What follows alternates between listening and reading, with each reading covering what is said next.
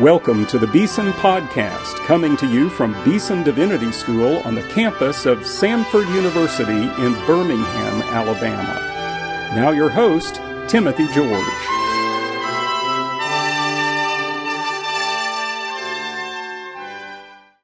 Welcome to today's Beeson Podcast. When Beeson Divinity School was established in 1988, our founding benefactor, the wonderful Ralph Waldo Beeson, gave us a one-line mission statement that we often repeat to ourselves. He said, "I want you to build a school that will train pastors who can preach." Well, today in the studio I have with me such a pastor who can preach. It's Dr. Justin Wainscott. Justin, welcome to the Beeson Podcast. Thank you. It's an honor to be here, Dr. George. Now, we're not going to ask you to preach on the podcast today, though you are preaching at Beeson Divinity School. But I want our folks to know who you are. Where are you from? How did you become a Christian? How were you called to ministry? Tell us a little bit about yourself. Well, home is Somerville, Tennessee, a little small rural town outside of Memphis. That's where I grew up, was there from 9 months old all the way till I left to go to college. Grew up in a home where my parents were believers and took me to the local church. Grew up at First Baptist Church there in Somerville, and had wonderful folks who loved me, cared for me. There are still ladies that I consider to be folks that the Lord used in my life in very instrumental ways. My Bible drill teachers, those who taught me the Scriptures. There are two men in my life that I can remember, teaching me the Word, helping me understand the significance of God's Word. I can still see James Howell. He worked for Hershey Chocolate Company, and he would every Sunday night hold up his Bible and tell us, young people, if your Bible's torn at the edges, it means your life is probably not. And he had that sort of phrase, and he would remind us of that, and that stuck with me. And so I was influenced by people who loved God, loved His Word, and so I grew up always believing in the Lord, and as I began to recognize my sin and my need for a Savior, and recognizing the realities of heaven and hell, the Lord used some different means to help me see that. In fact, sort of an odd experience was the death of a household pet. It was the first experience with death that I had, and I remember lying in bed thinking about life and death as a child, and the Lord really used that experience, strangely enough, to awaken me to my need for salvation, and so began a process of asking questions and meeting, and the Lord graciously converted me, and then in high school, I began to have opportunities to teach God's Word in different settings, whether it was school, clubs, or at church for this occasion or that occasion. And other people began to see gifts and affirm that, and the Lord made it very plain through those years that preaching and teaching was what He had gifted me to do, what He had called me to do. I had a middle school teacher who told me, you read publicly well. You ought to do something in which you speak publicly. And that sort of just stuck in the back of my mind. I never thought about preaching at that point, but the Lord has used sort of moments like that to affirm that That's this is great. it. So then you went to Union University, and you came to Beeson Divinity School, and now you're pursuing a PhD at Southern Seminary. So you've had an interesting academic pilgrimage along the way. Yes, sir. Say just a word about those places. All three have been wonderful experiences. Union University was a great place for me. It really was a place where I matured and began to recognize that the calling that the Lord had placed on me was affirmed as opportunities came about. Really learned for the first time, began to see what preaching and teaching was all about, and saw it modeled well. And it was a great preparation for coming here to Beeson Divinity School. And Beeson probably has shaped me more than any other institution. In fact, one of the pastors on our staff mentioned to me just last week, he said, "I can tell that you have been shaped more by Beeson than by Union or Southern." And I took that as a compliment. No offense to either Union or Southern. They've been great places. I think of different folks along the way. I had the privilege of serving as Dr. Bray's assistant, so spent time with him. And he was my faculty mentor. So Dr. Gerald Bray. Yes, Dr. Bray was certainly instrumental. Dr. Smith in preaching, and even with both of them, Dr. Bray and Dr. Smith, spending time outside of class, being willing to listen. And, that's one of the things a lot of our students comment about their experience at Beeson is that they get to know faculty members personally. They can engage their thoughts and ideas not only in class but outside of class, over coffee in their homes for meals. Right. And that's a part of kind of building the sort of Christian community that's very much a part of what we're trying to do. And it's noticeable. I know when I have the opportunity to bring prospective students down, they recognize that. They sense it almost immediately. If they visited other seminaries, they can see that this is a different kind of place because of the size of the school and because of the interaction between students and faculty. And it is unique. But it's, I think, as I've heard you say, it's the way that theological education ought to be done. It is an incarnational sort of thing. So Dr. Bray, Dr. Smith, Dr. Thielman, Dr. Ross, on and on and on I could go. You are a pastor, and you're the pastor of the First Baptist Church of Jackson, Tennessee. So you've returned back to your college town, right, where you went to the University of Union University, and you're a pastor of a wonderful church. Tell us a little bit about your church. It's a great historic church, isn't it? It is. This year actually marks the 175th anniversary of First Baptist Church, so we are very much in the throes of thinking about our history and celebrating that legacy. We have a church that has had in the past the president of the Southern Baptist Convention, Dr. Wayne Dehoney, a two-time president. He left there and then went to Louisville. So it really is a rich church when it comes to legacy and history.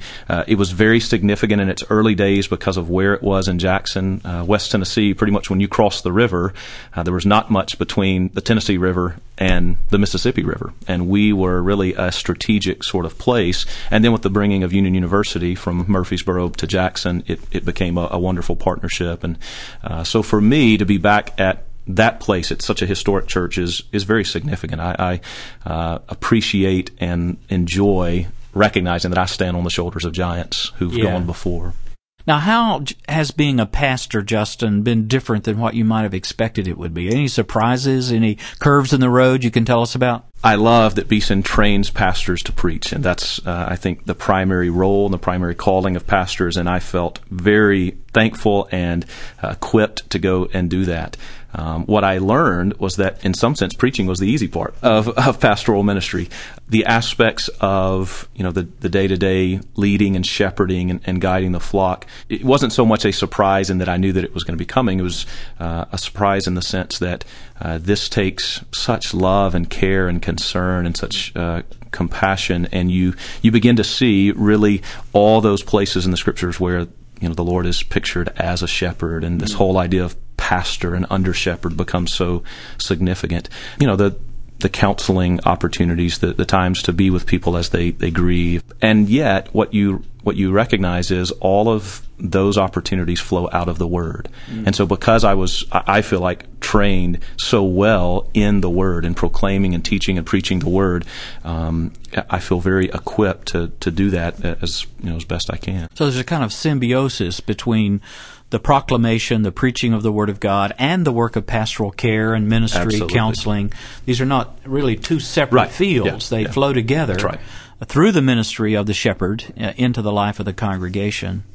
And God has put you in that strategic place to be a conduit of His grace and of His love and His mercy. And that's a wonderful calling that God gives to all of us who are shepherds of His people. It is. To know that the Lord works through His people and through His instruments of His grace, like you said, to recognize that in some sense all of us are conduits of grace, but His under shepherds in a unique way. It's a privilege, but it's humbling. How do you deal with conflict when it comes up? And if you're in any church I've ever known, you're bound to have some. Sure, we're sinful, fallen people, so it arises, and it arises often. One of the things that I'm trying to learn and also model is the fact that part of Christian humility is learning to not be easily offended. And I've tried to make that statement to our people and help them realize that things are going to be said that are maybe even hurtful and you don't agree with or you don't like. But humility is learning to not be easily offended by that. That's a great statement, Justin. I just got a letter 2 days ago that was so offensive to me. And now I'm feeling convicted to hear you say I should not feel so offended. I should just take that, and I haven't responded yet. Right. So I'm measuring what you're saying to me, personally to me.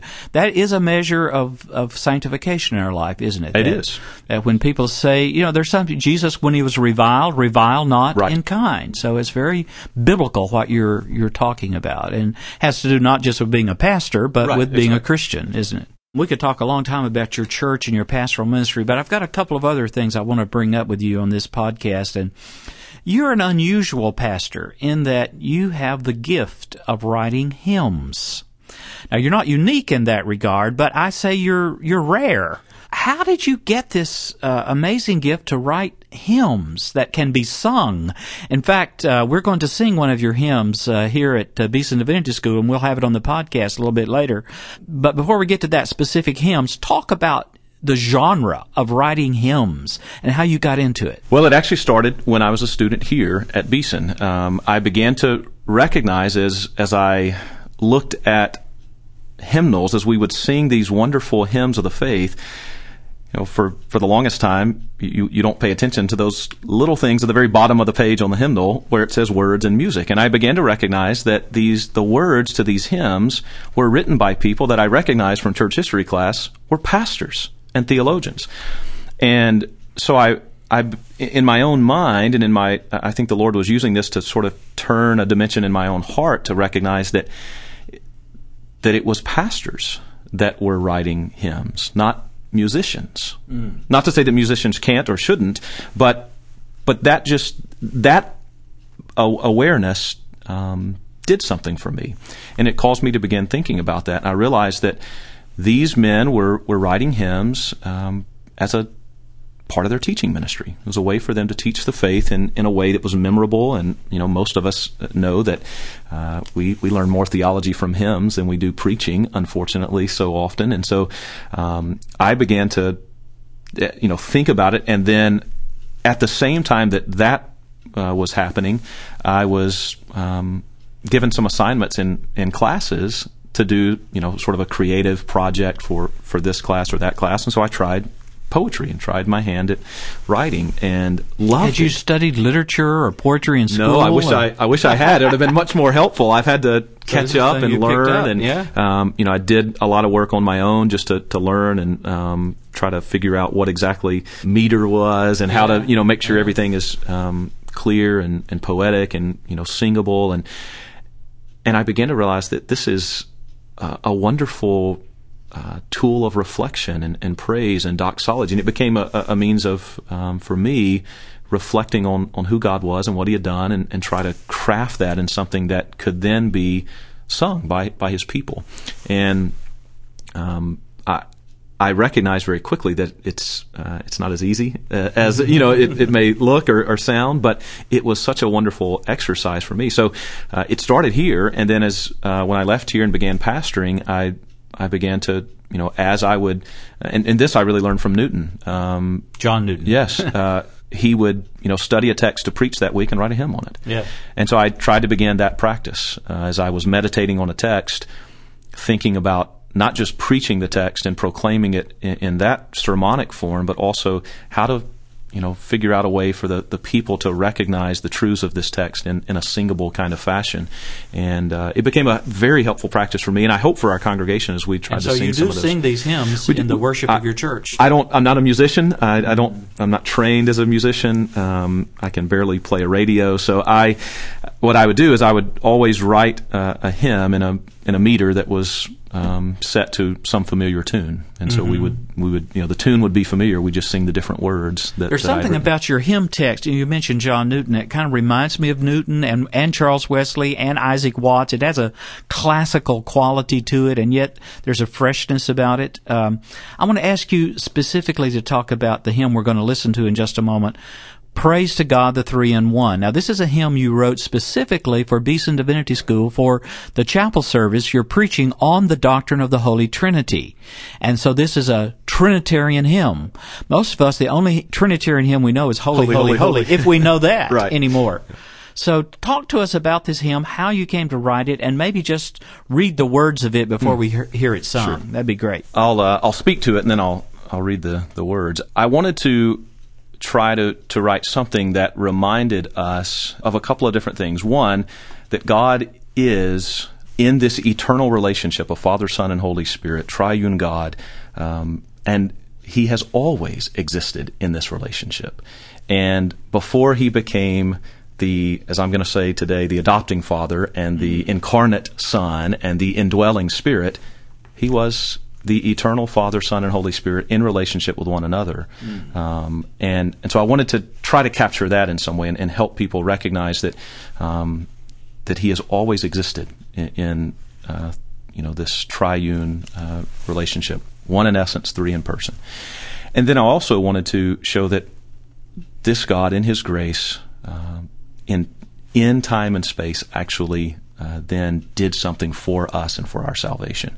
And so I wanted to show that this work of salvation was not just, although the central work is the work of the Son, He accomplishes our redemption, but that work is a Trinitarian work, conceived by the Father, applied by the Spirit, and then accomplished by the Son. And so I wanted to show this Trinitarian aspect of our salvation. And then end doxologically. I think all great hymns end eschatologically and doxologically, and so I wanted to move in that direction. And if you think about some of our best hymns, they always end, those last stanzas or the last two stanzas or last stanza moves us towards the praise of God in eternity. Yeah. And so wanted that to be the case here. Well, I want to thank you for taking the time and commitment to do this hymn and write this new hymn to be sung for the first time at Beeson Divinity School in this service you're preaching. Read us the words of the text. Before the world was e'er designed, or time had yet begun, 'twas perfect fellowship divine between the three in one. In lack of nothing, needing naught, yet moved by grace alone, redemption's plan the Godhead wrought to make His glory known. Yes, long before creation's days or man ate of the tree, God had ordained for triune praise salvation full and free. So praise to God, the three in one, who for the fall decreed the saving mission of the Son to undo Adam's deed. In time preset, the three in one fulfilled the fixed decree. The Father sent the eternal Son to die on Calvary, then sent His Spirit to our hearts, the Spirit from on high, and all the blessings Christ imparts, the Spirit does apply. So praise to God, the three in one, for setting sinners free. The curse of sin is now undone, sweet triune victory. O Father, Spirit, Son, to Thee, the Holy Trinity, all glory, laud, and honor be throughout eternity. Wonderful.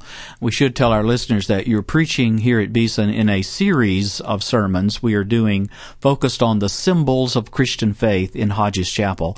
One of those symbols is the triquetra, this Trinitarian configuration that is used. Of course, it's a geometric form, and so it has its limitations, but it's used to point us to the reality of the one God who has forever known Himself as the Father, the Son, and the Holy Spirit, the God who, as Jonathan Edwards says, is within Himself a holy society. Now, your hymn that you just read is really a kind of poetic, hymnic expression of this text from Galatians 4. I'll read this text. Maybe you can make a few extra comments on it, and then we're going to listen to the hymn that Justin has written for us. Here's the text from Galatians chapter 4, Paul's letter to the Galatians, chapter 4. In verse 4, he says, "But when the fullness of time had come, God sent forth His Son, born of woman, born under the law, to redeem those who were under the law, so that we might receive adoption as sons. And because you are sons, God has sent the Spirit of His Son into our hearts, crying, Abba, Father. So you're no longer a slave, but a son, and if a son, then an heir through God." I just want to say for our listeners, the irony doesn't escape me that the one who wrote one of the best commentaries on Galatians is asking me to comment on a text from Galatians. It is such a marvelous text because for so many reasons. One of the things I love about this text is Paul explains what is, for so many, seems like such a mysterious doctrine, and it is. Let's don't explain away the Trinity, or the mystery, but he explains it in a way that we can relate to. Familial terms, adoption, the Father working and orchestrating our adoption, the Son securing and accomplishing our adoption, the Spirit being there to assure us of our adoption. And that, I think, is something that we can hold on to and we can celebrate. And so one of the things that I'm going to try to point out in the sermon is that I think we make a mistake when we try to help people understand the Trinity just in terms of the personhood and the essence apart from who they are in the economy of salvation, and recognizing that the Father is our Father because of the fact that we have been redeemed by the Son and made sons with Him. That the Father loves us as He loves His own Son because we've been made sons. And if we ever doubt that, the Spirit is there within us, crying, Abba, Father, reminding us that we really are His Son. And we're drawn by that Spirit into this fellowship, That's this right. communio. That's right. Yes, we've been brought into the society, as Yeah. Edward says, Yeah. that is within Himself. We have now been made members, or family, into the family of the triune God. What a wonderful and expansive view of Yes. salvation, Yes, isn't it? absolutely. It's not just making a decision. It's not just joining a church. It's being included within the very being of the great eternal God who is Father, Son, and Holy Spirit.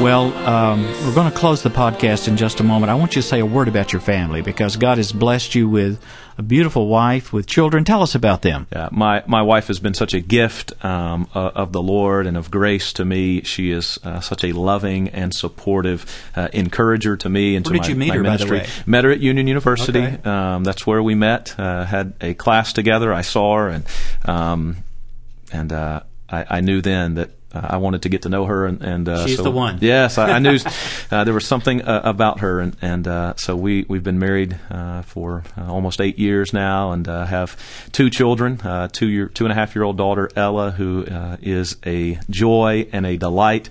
We were just going over catechism questions yesterday, talking about the one God and 3 persons. So you're teaching the catechism to your little girl. Yes, it's been such a joy and so much fun. We laugh. My wife and I laughed. Not too long ago, we were dealing with the questions regarding sin, and so we were talking about Adam and the fall, and we were asking her, what happens when we sin, and the answer is our sin separates us from God. But that particular day, she said, when we asked what happens when we sin, she said, we get a spanking. So she's learning, and it's so much fun. What a privilege parenting is. What a challenge, but what a privilege. And then we have almost a 4-month-old little boy, Graham. A new little boy. So marvelous, and he's doing well. He is. He's doing very well. So. Well, Justin, thank you so much for your ministry, for your faithfulness to the gospel, for being a warm-hearted, biblical, evangelical, grace-filled preacher of God's Word. Thank you for your friendship with all of us here at Beeson. We love you, we appreciate you, we're proud of you, and we pray God will continue to shower your life with His blessings. Grace upon grace. Thank you.